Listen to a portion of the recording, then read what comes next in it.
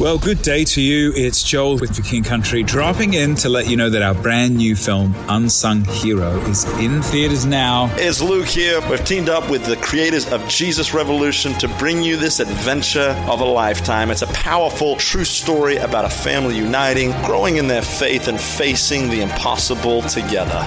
In theaters now, unsunghero.movie for more information. Rated PG. Parental guidance suggested. Hey, dear. What do you have to drink? I would like a cider. Our friend Catherine brought a pack of ciders from Supreme Core Cider, which is based in D.C.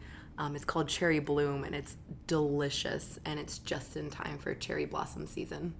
Yeah, I like it too. We could share it. I don't like that we're promoting this without getting paid for it, but anything for Catherine. Anything for Catherine.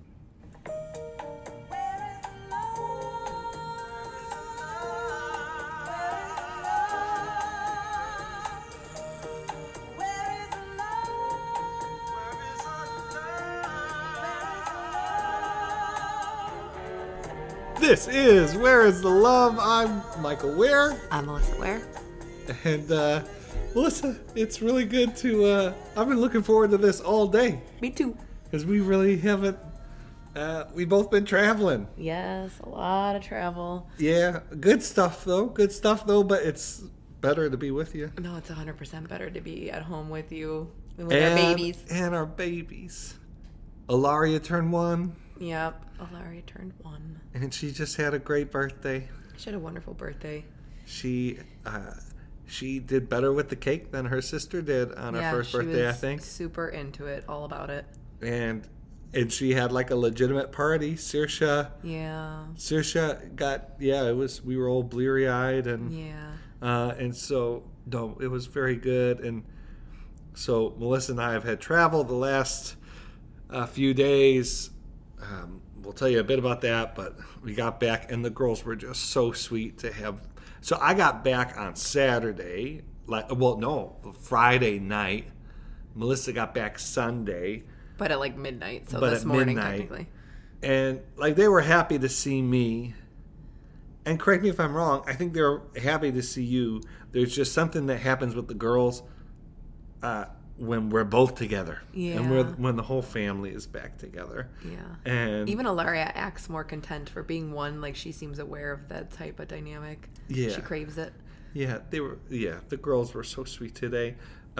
You FaceTimed with us on Sunday morning. Yeah. And you were wearing these beautiful, cute braids. I love when you got the braids. But Saoirse saw them, and she was enamored. Yeah, she really was. And so you said that you'd give her braids the next morning. And, of course, our daughter, woke up, ran into the room, and was like, Mama, you're going to give me braids? Yes. And I did. And she stayed still the entire time I did her hair, where usually she's it's trying to do the hair of I don't even know, some kind of wild animal. It's like trying to wrangle one of those inflatable things in front of stores. Yes. You know what I mean? The arm man. Yeah. Trying to braid that guy. That describes you very well. Yes. But Melissa, you were in San Diego. I was in San Diego. I went to San Diego for the very first time. I've been to other parts of California, but never San Diego, never that south. And it was an interesting city. I liked it.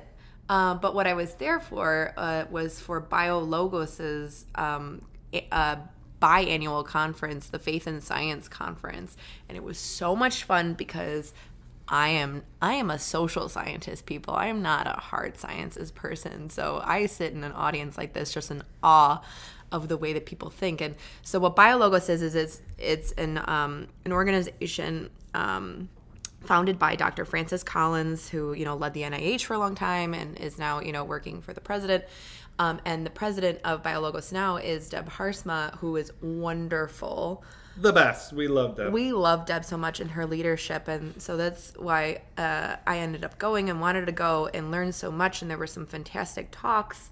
Deb's talk in particular was really, really good on just the intersection of faith and science, because that's what BioLogos does. They take Christ-centered faith, rigorous science, and gracious dialogue and put it all together. And it's so so needed. So needed. In this time when we are still in the middle of a pandemic, they're speaking into these things with scientists who are Christians. It's incredible. It's a wonderful witness. It's a wonderful model for an organization.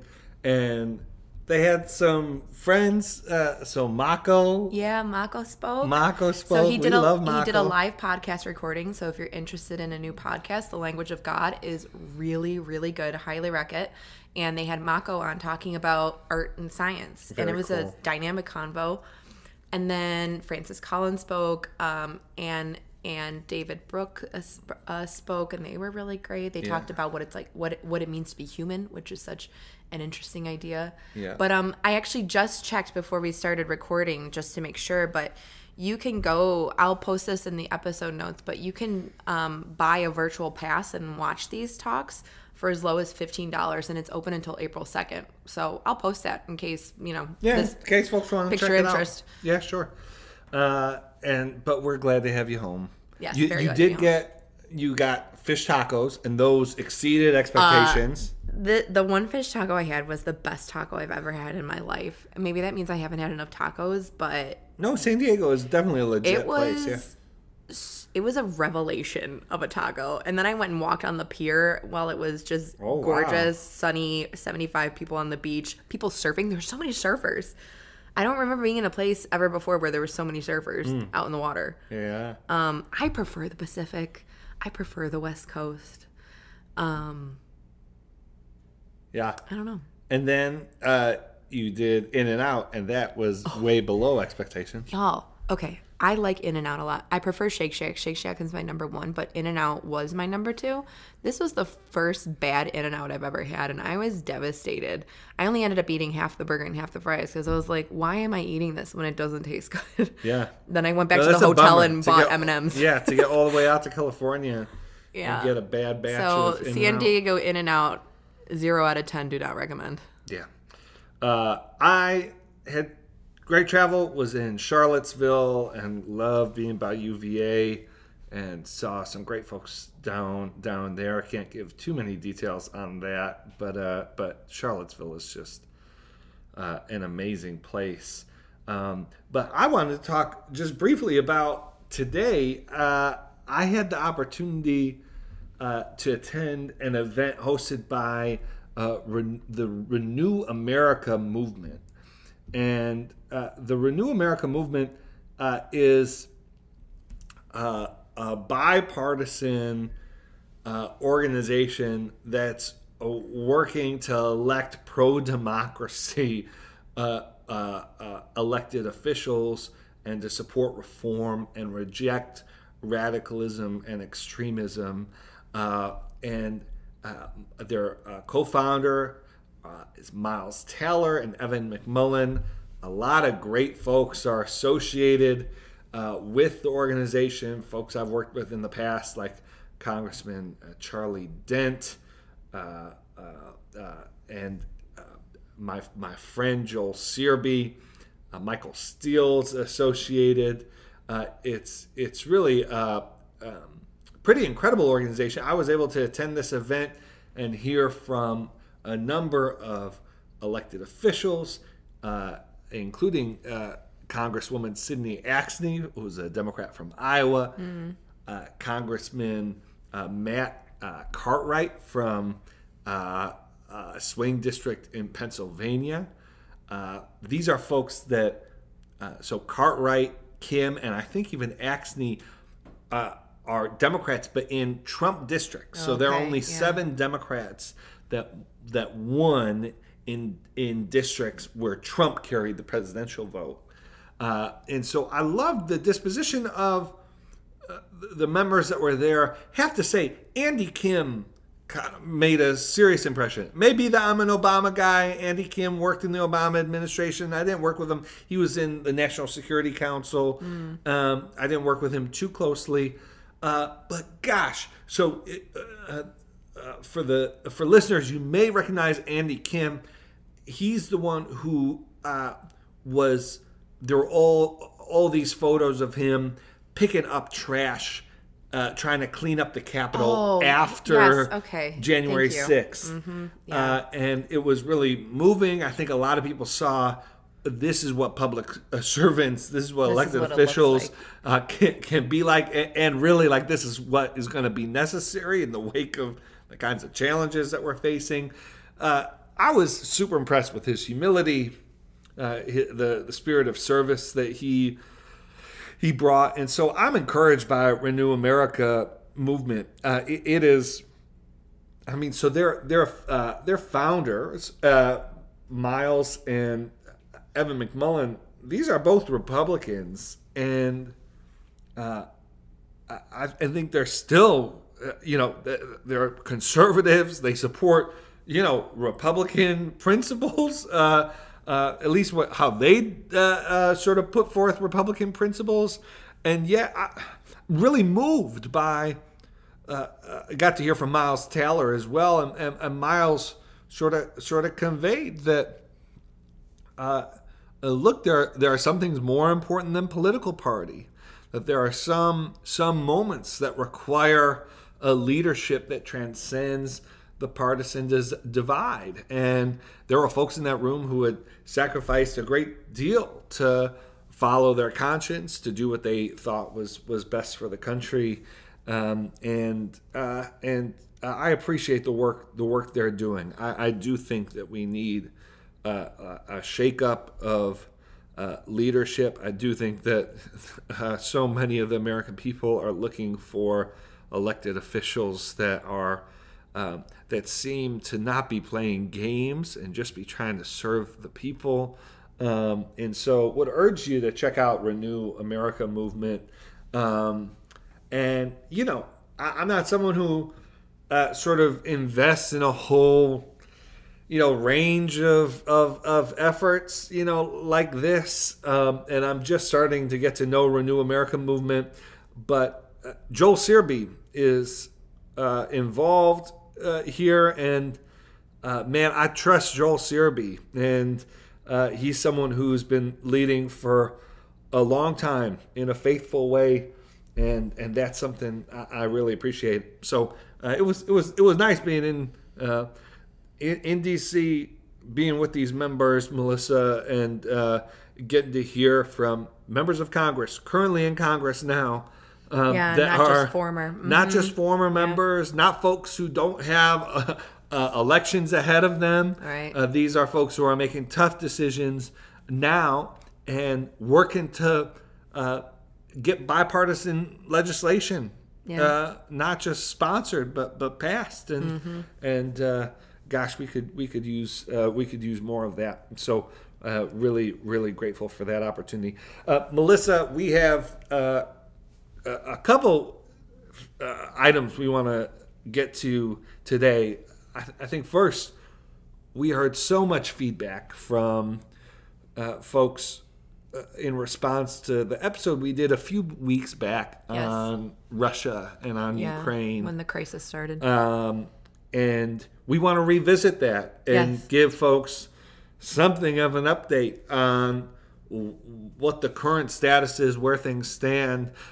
Melissa, would you like to sort of dive in here and catch people up to speed as much as possible on the current state of things?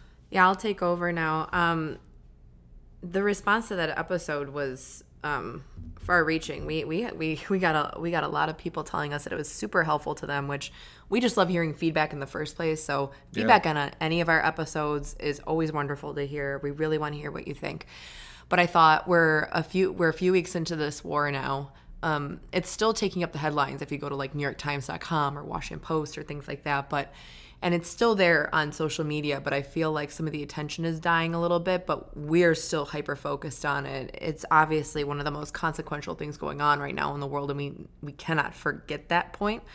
And so I'll take us through what's the latest, especially if you haven't really been able to closely follow it, because I get it, information overload day after day, especially when it comes to war and keeping up with the war. And maybe just try to look ahead a little bit as much as I possibly can. So Right now in Ukraine, it is a shock and awe campaign. That is probably what if you've been looking at it at all, that's what you might have noticed over the past couple weeks. It's a shock and awe campaign by the Russians. And it's because they've now realized that they're having such a hard time actually, going city by city, taking over, that the Ukrainians are defending themselves quite well, that they want to start attacking places of culture, places where women and children are residing, places where people are sheltering. And you see that really in Mariupol, Ukraine, which is in the southeastern Ukraine, and it's right on the water. It's a port town, and they have been shelling that city to the point where it's pretty much every single building in that city has been damaged by bombings so far, and Mariupol might go down. Ukrainians are still there fighting, but President Zelensky has told his fighters that if there is a chance to retreat, that they should do it and do it safely. Ukrainians did just take back Irpin today. That was reported. And what Russia's trying to do is just scare Ukrainians, scare them into, to stop fighting. And chemical weapons are now on the table, which I'll go into that a little bit more. But so far, the Ukrainians are saying, no, we're not going down without a fight. You can't scare us still. Just today, President Zelensky said that he's open to neutrality in the peace talks between Russia and Ukraine. So what does that mean? What does neutrality mean? It means that Ukraine would become a neutral country, meaning that it would definitely no longer join NATO or the EU, potentially. We'll see if the Russians are open to that. Obviously, I'm assuming, this is me, the crystal ball, looking into a crystal ball, is that President Zelensky is going to have to ask for Russians to leave, stop. And so that will be a huge decision on the Russians' part in terms of if neutrality is in fact good enough for them and satisfies Vladimir Putin. On the refugee situation, there are now 3.8 million refugees. It's pretty much the largest group of refugees that Europe has seen in decades upon decades. 3.8 million people. That's a lot of people. Now, President Biden recently announced that the United States would accept 100,000 refugees, which is a laudable number. And also, our European allies have said that they would accept large numbers, and the EU even said that it would waive the typical wait times and application process for asylum applicants, which is great. But there is one thing that I want to point out here, is that there's a decision to accept, and then there's decisions around long-term commitments refugees need, not only by the state, but the communities that accept them. One of the other updates that I want to point out as well that we can sort of watch over the next 5 to 10 years is EU defense, so European Union defense. So in Brussels, the EU bureaucracy is using Europe's geopolitical awakening. That's what they're calling this. So Europe is seeing, wow, right on our border, territory is still an issue, and it's awoken them geopolitically. And they want to create a better security and defense policy, essentially an EU army. An EU army has been discussed for, a good few decades now, but it's never come to fruition because, building up an army for a supranational body is like a really difficult thing to do. It's easier to do on a country by country level. That's just what it is. And so they have this plan to potentially invest $9 billion into a European defense fund, which would eventually give us 5,000 troops by 2025.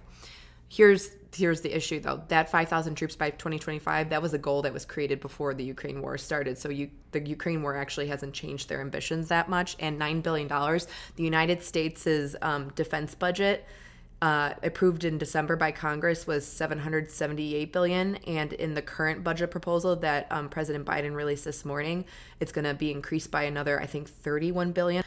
So in comparison, $9 billion really isn't much. So if you hear chatter about the EU is suddenly going to become this, sort of player on the military stage, I don't really see that happening. But the U.S. will support it for sure, as long as there is a transatlantic friendly president in power. And so this past week, President Biden traveled to Poland. He traveled to Europe to have G7 and NATO meetings, culminating in a big speech this past Saturday. So the purpose of the meetings was to coordinate response, but also to really get allies on the same page and show major alignment and strength. That is, it was more of a political meeting rather than a military one. So for a more concrete policy action, the U.S. and EU agreed on a new energy agreement. It's not super ambitious, but it'll create liquefied natural gas exports from the U.S. to Europe, and it will build up at least a small percentage of the EU's energy security. So the big question that hangs in the air for the alliance after the G7 and NATO meetings is, what will the alliance do? What will the United States do? What will Europe do if Russia uses chemical or small nuclear weapons in Ukraine? But all of this agreement and a repairing of relations between Poland and the U.S. as well at these meetings were undermined a bit by President Biden's speech in an off-the-cuff remark at the end of his speech on Saturday to mark the end of all of these transatlantic meetings.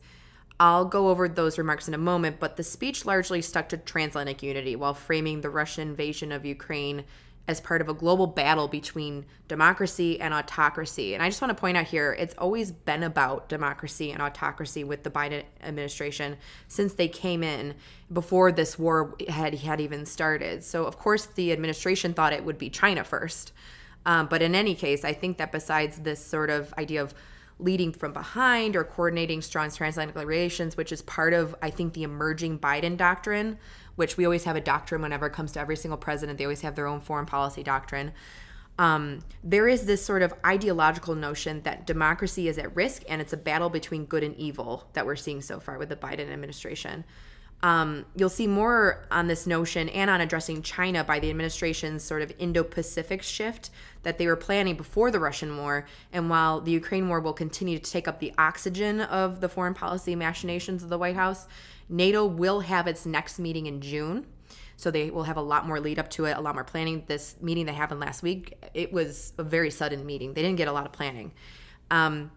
So they'll have their meeting in June, and that is where they'll introduce a new strategic concept, which will in large part be about addressing China's power in the South China Sea over Taiwan and its muscle on the global stage.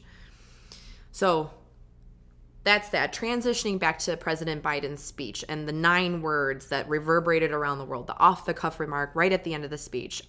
This is what he said, quote, "For God's sake, this man cannot remain in power," end quote. So there are many that are calling this a gaffe because members of the White House have walked back the remarks somewhat, showing that it was an off-the-cuff remark and made many think that the U.S. would suddenly be on board for regime change when the Biden administration has been very clear from the beginning that they do not want regime change. There's this very helpful tweet, and I'll put it in the episode notes, from Ambassador Daniel Fried, who is a member of the Atlantic Council, a big think tank. He said this on Twitter, which I found helpful. He said, in quote, "Biden seemed to be making a moral statement about Putin not remaining in power, and a sound one, not a policy call for regime change. The White House isn't walking it back so much as making the distinction," end quote. And then there are others who don't think that President Biden made a gaffe at all. They think that this was possibly on purpose. They think that it was a thinly veiled threat at President Putin, especially at a time when it's thought that Putin is contemplating the use of chemical or nuclear weapons in Ukraine. And honestly, this wouldn't surprise me. I have really no judgment here, but this idea that it's not a gaffe wouldn't surprise me. And the idea that Biden was just making a moral statement does comport with his rhetorical style, but I also think that Biden is extremely aware of the moment that he's in, the gravity of it, and allies probably are not agreeing with how hard to go after Putin rhetorically, and this might belie Biden's personal views that the West should be saying stronger words towards Putin. So, of course, the worry is that his words will rankle Putin so much that it causes him to use one of these big weapons. The Kremlin already had its spokespeople out saying, and this is a very much paraphrased by me, see, we told you, this is what the U.S. was always after, controlling Russia and taking over. And now Biden has revealed his cards. But that's just propping up.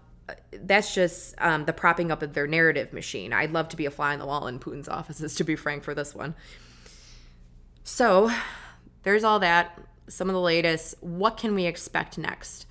We will start to see if Putin plans to just annex off the east of Ukraine in order to save face and win back some of his dignity, or if he'll test the mettle of the West by using chemical weapons, drawing in the U.S. further and NATO further. But one of the problems here is the Syria crisis over the past over a decade. and how the U.S. said chemical weapons were a red line in 2012 during the Obama administration, and the Syrian government started carrying out chemical attacks in 2013, and the U.S. took a whole entire year to do anything about it. So Russia's obviously a geopolitical juggernaut, and we're dealing with a different aggressor here, but I don't expect Putin to be making similar deterrence calculations with chemical weapons as he is with nuclear weapons, which are far more destructive. Chemical weapons obviously fit in with a shock and awe campaign like I started with in the beginning, and it could be the thing that finally scares Ukrainians. That could be the calculation, that this will be what finally scares them.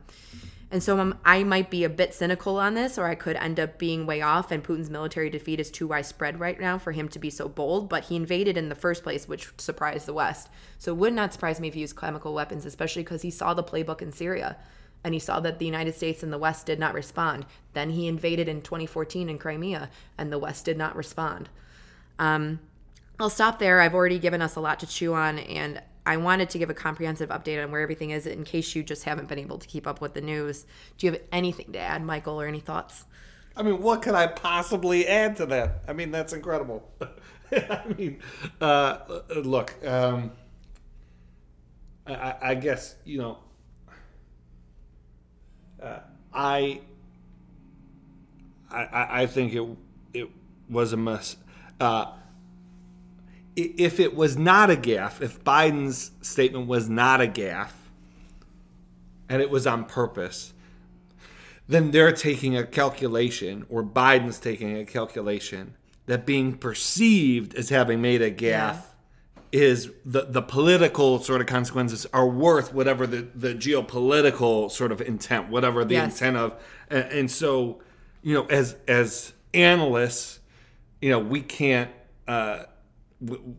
it's very hard to sort of say, oh, you know, maybe it's not a gaffe. Maybe he meant to do it. I agree, though, Melissa. It's possible. Biden actually took questions from the press today and said exactly what Freed at Atlanta Council said. That's so exactly Biden himself said, you know, they asked, are you walking back those 9 words? And President Biden responded, and I'm paraphrasing, but this is basically what he said. He said, it was a moral statement. Exactly. I'm not walking anything back. There was a moral conviction, not a sort of statement of U.S. policy. Which, like I said, that would completely comport with his rhetorical style. Like, he cares about that. And I just think, I mean, I think a lot of people reading the newspaper over the last month it's the kind of thing people have been muttering to themselves and saying across the kitchen. Saying across the kitchen table, I think it's a normal sentiment. Like we can't be in a world where people like Putin are in power. You know, that's not a policy statement. I will say though, I am sympathetic to one thing that I said during the Trump administration was I have always been pro talking points. I've always been pro message discipline. Part of what it means to not treat politics as entertainment is, well, if politics isn't entertainment, then politicians don't need to change how they say what they believe or what their position is every time they talk, just so you're hearing something fresh. They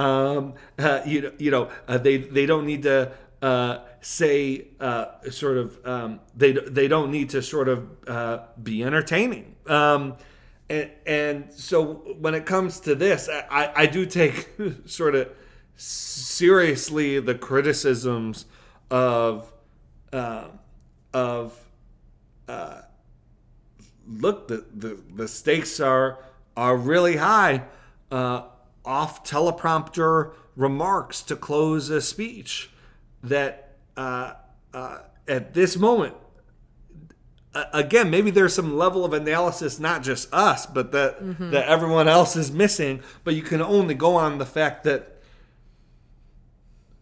President Biden said something and White House officials felt the need to clarify. And so now the shame of it is this speech was historic. Yes. No, it's still a historic speech. Yeah. I do think there were some over the top sort of this is better. This is more meaningful than Reagan saying to tear down this wall. I'm not sure how to make that sort of comparison, but it was a really principled speech of American values, of democratic values, of the transatlantic alliance, and so it seems like. Another side of this sort of politically is Biden just sort of stepping on himself. Yeah. He had this moment of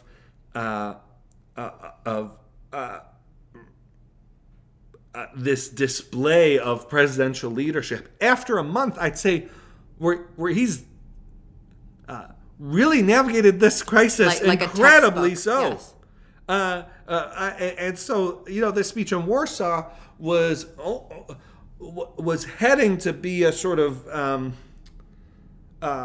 a moment for the world and for Americans to reflect on American leadership over the last month, but that Republicans sort of pounced on this. And again, I don't think that all of the criticism of Biden is necessarily off base. So, I do think I do think that history will look a bit more favorably on this speech. We'll forget it'll cover the hullabaloo around the 9 words, but I think, well, as long as Putin does not nuke us all or completely take over Ukraine. But at the end of the day, history will affirm the sentiment. Yes, because honestly, I've been waiting for this speech from Biden because I was a bit disappointed with the part on that he had on Russia. Completely agree, and we talked about that. I felt like he didn't rise to the moment rhetorically, and it feels so just ridiculous that we feel that we need a bunch of words said by our president in order to feel like the moment is being justified or he's rising to the occasion. But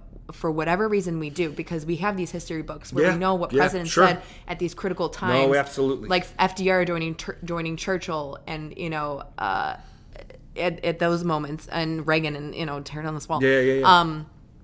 I'm so glad that he went to Poland. It was deeply, deeply needed again, just to reaffirm the transatlantic alliance, which has already been just repaired beyond our wildest dreams because Putin decided to do what he did. But to also repair relations with Poland, which is also really huge. I mean, our relations with Poland have been awful, especially since the Biden administration started. And there's been a total stunning, right? Just so stunning. 180. I don't think we have time to go into this. Don't. But really stunning. I mean, President Biden goes to Warsaw, and not only does he give a speech talking about Poland as an ally in democracy, he quotes Pope John Paul II.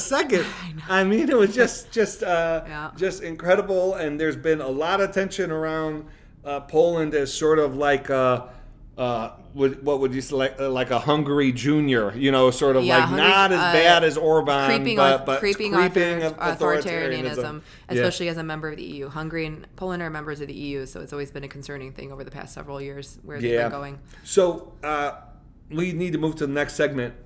Last thing I want to say is I think your analysis of the import of Syria is unfortunately that's all I can think about. Right on the money. And look, you could do these counterfactuals all day. So that the weakness of it is the weakness of the argument is had we responded in Syria, what would the cost in a more forceful military? Yep. But we're in the situation we are now. I think it's very plausible, and there are really credible experts who know Putin very well who have said, backing up exactly what you've said, which is that he saw how Syria played out, and he drew conclusions from that, and Crimea.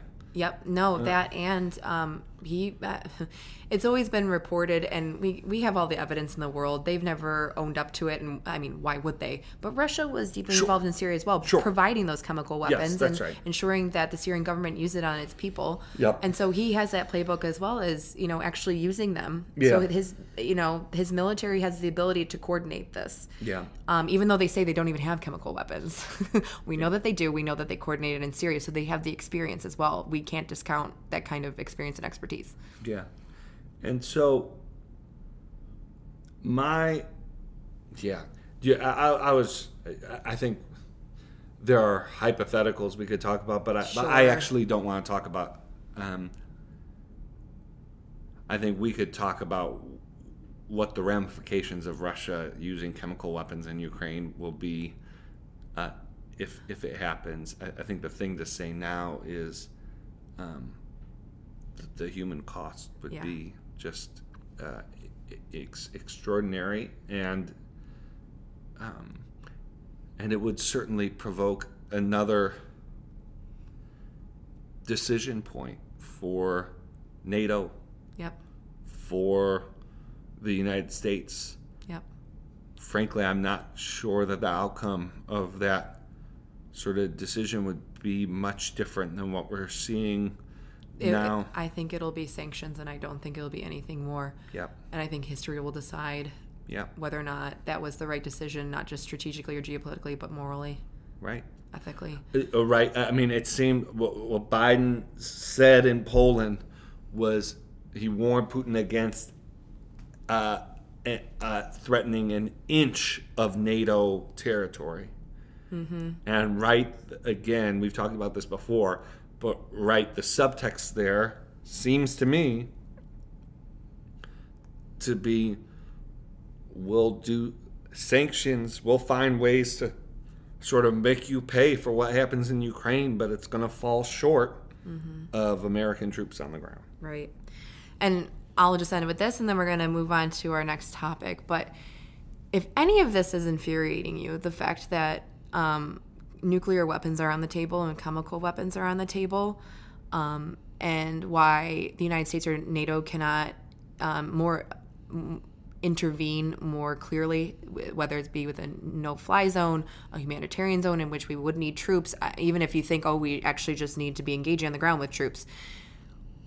There's a bunch of organizations and groups, and if you have any kind of wealth or power to your name, you can be joining the boards of some of these organizations that are anti-nuke and anti-chemical weapon.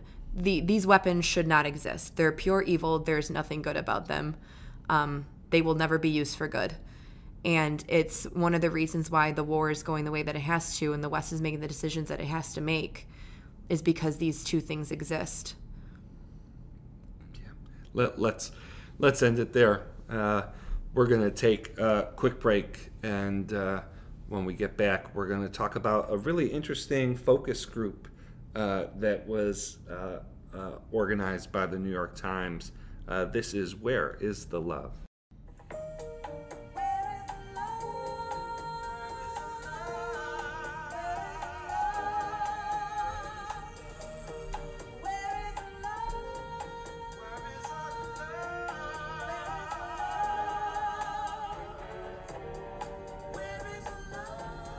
We're back. This is Where is the Love? And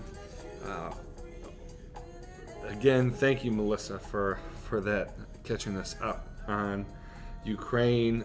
To wrap up the episode this week, I want to talk about this focus group the New York Times pulled together. So the New York Times, basically this year, has been pulling together a series of focus groups with different demographics.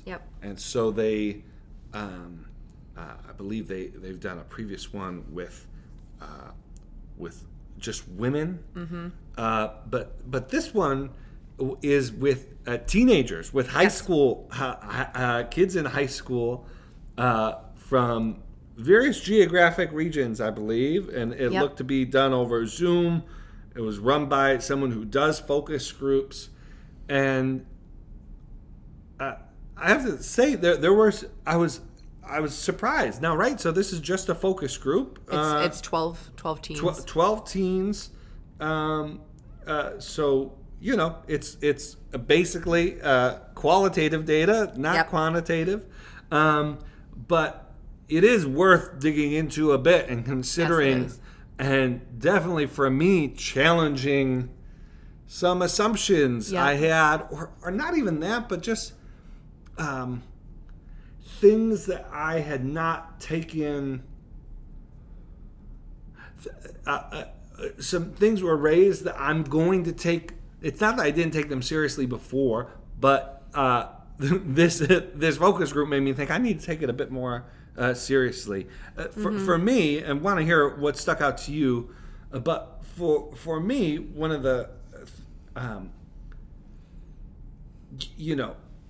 I have considered a bit that this idea of cancel culture is being felt by like Gen X and up, and by those with platforms, like those with like media personalities, CEOs, people who are sort of in power, frankly. Now I don't want to overstate that. I'm aware of other challenges, but that's where I thought sort of the nexus of the cancel culture debate was. I don't know if you were surprised. I was really surprised how resonant the idea of I'm afraid to speak up in class.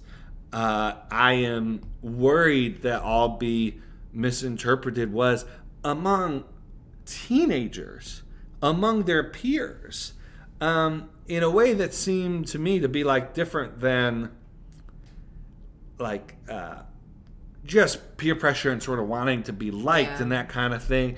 I was surprised a bit by how resonant those concerns were, and moving forward, I want to dig a bit deeper, sort of into that, and I'm going to have an eye more on how on how that's playing out.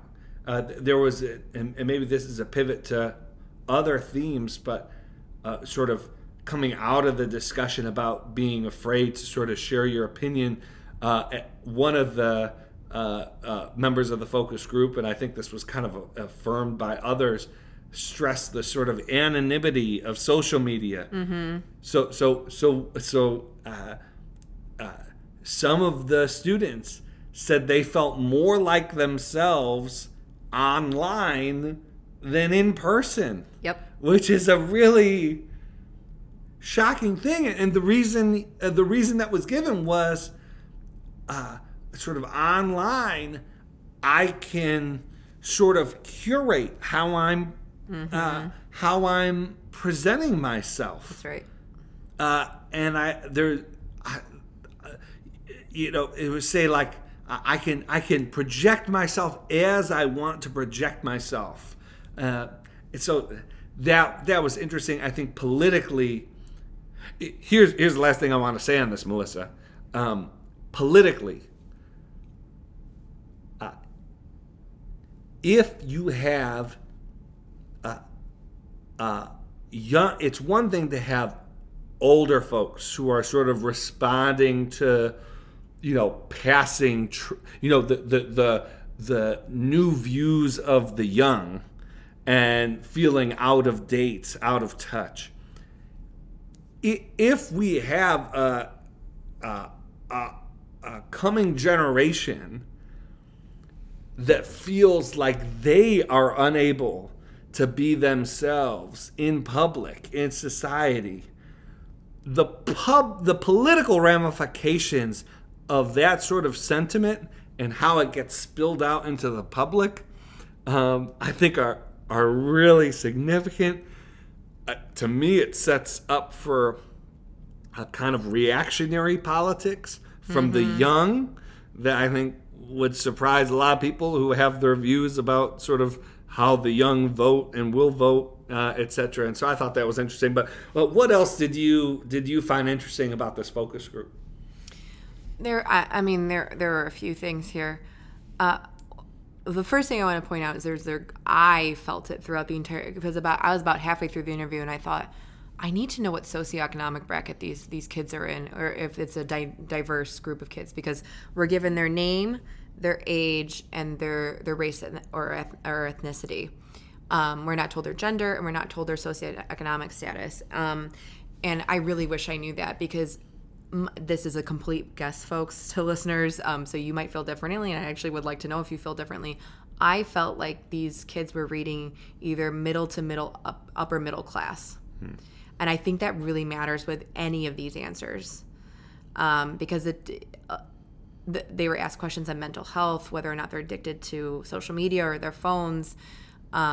Which, like, basically all of them did. All of them said that, but most of them felt the answers, though, they could recognize in the first place, which is very good for teens to be introspective like that, to know that, to realize that about themselves. For me, yeah, I mean, I think there's a good side of that they are able to recognize that.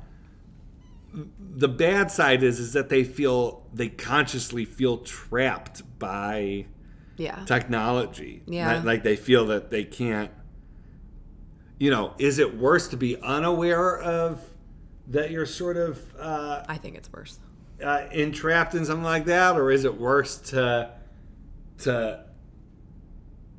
feel like you're trapped and not be able to escape from it? Well, here's the thing, though.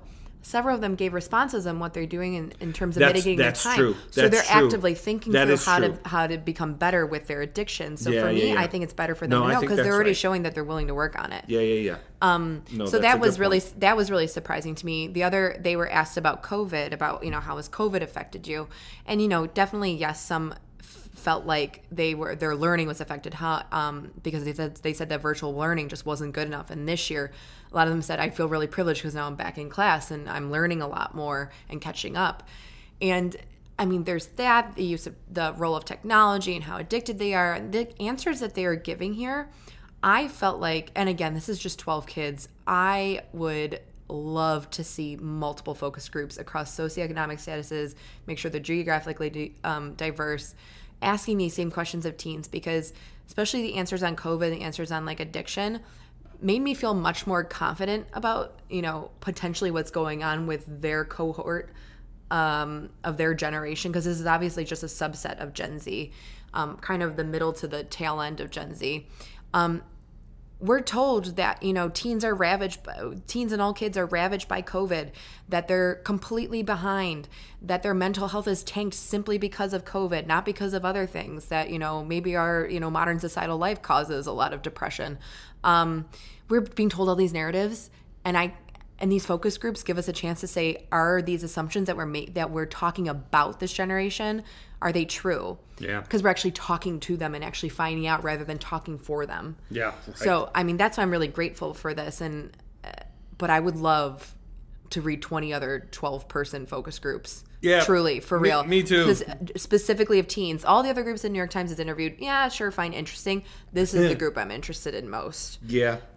You had one other interesting... So I agree with you. You had one other interesting observation near the end of the focus group, when they're asked, what would you ask your 30 or 40-year-old self? Yes. So Michael had a really cute observation immediately.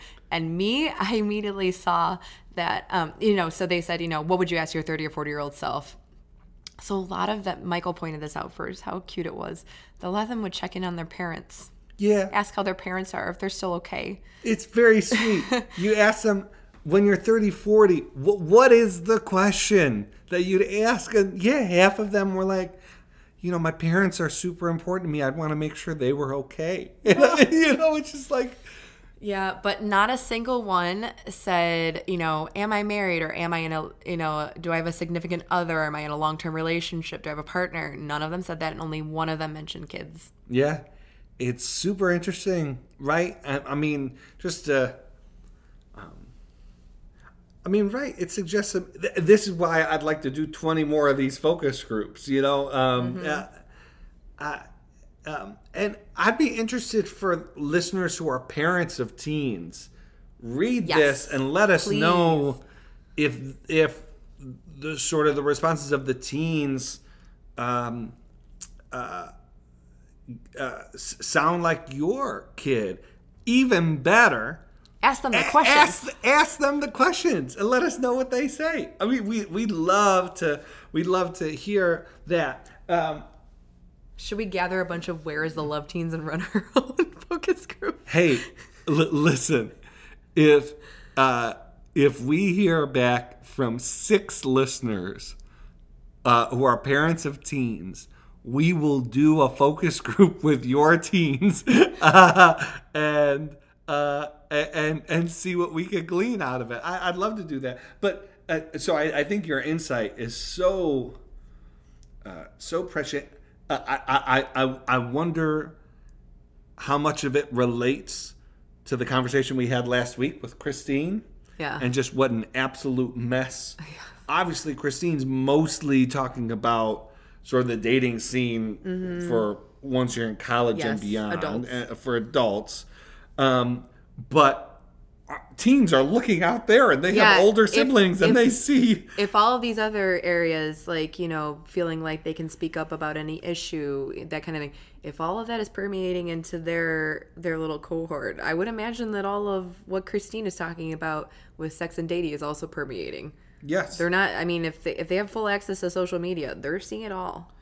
And then the other thing, and again, don't want to overstate it, it's a focus group, but it's something that I've found in sort of my experience, frankly, in policy circles, not to mention but adults often project a sexuality onto teens that teens themselves do not have or do not have to the extent. It's often adults who are projecting back onto teens the idea that teens are thinking about sex all the time or thinking about and so certainly teens are I don't mean to suggest that those kinds of, but there is a dynamic there and I do think it's one that's the adults should spend some time thinking about why they insist on projecting these. So for instance, I have heard adults, very serious adults, say things like, and I'll just say it, there have been some politicians that I've worked with in very important positions who have said things like, teenagers, you're not going to stop them from having sex. Well, if you look at the CDC data, a half of American teens graduate high school without having had sex. So, a half of folks who have gone through high school, so 18 and under, have not had sex. So why do adults tell this story that it's impossible to get through high school without what? I mean, that's kind of weird. It's kind of weird that grown adults would be insisting on the sexuality of kids like that when it isn't even borne out by the numbers.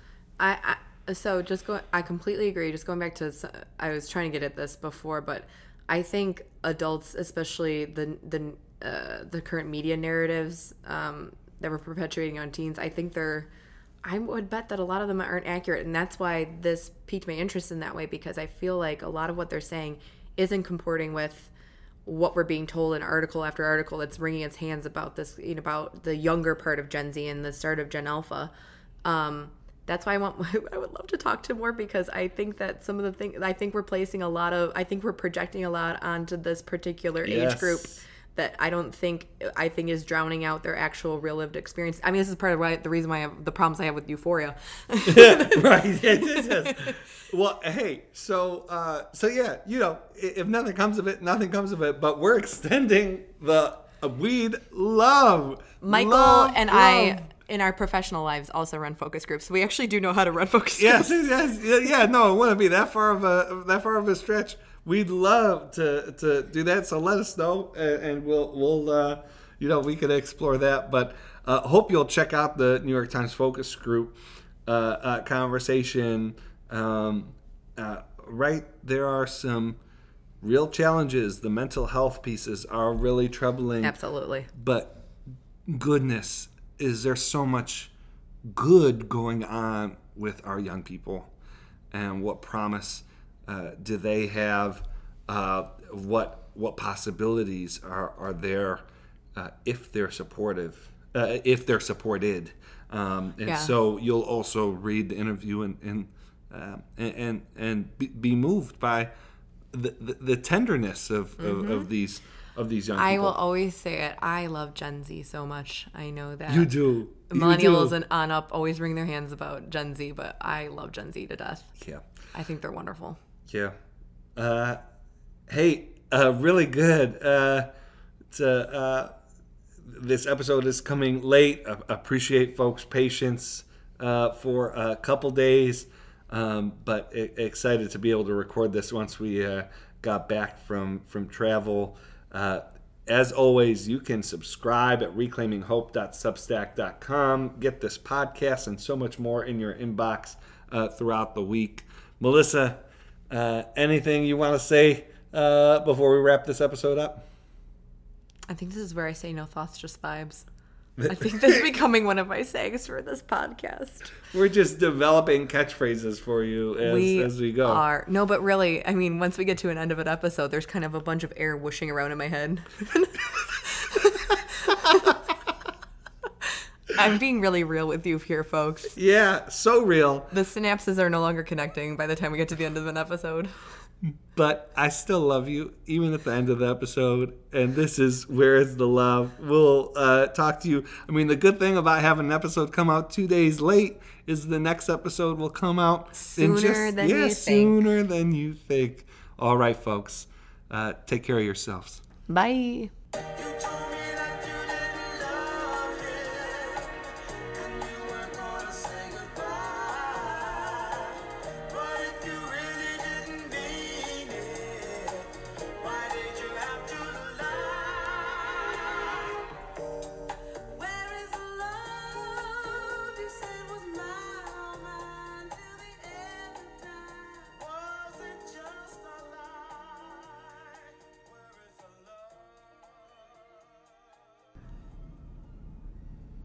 Well, hello, dear. It's so good to be sitting down with you. We've been away for a bit of time with travel.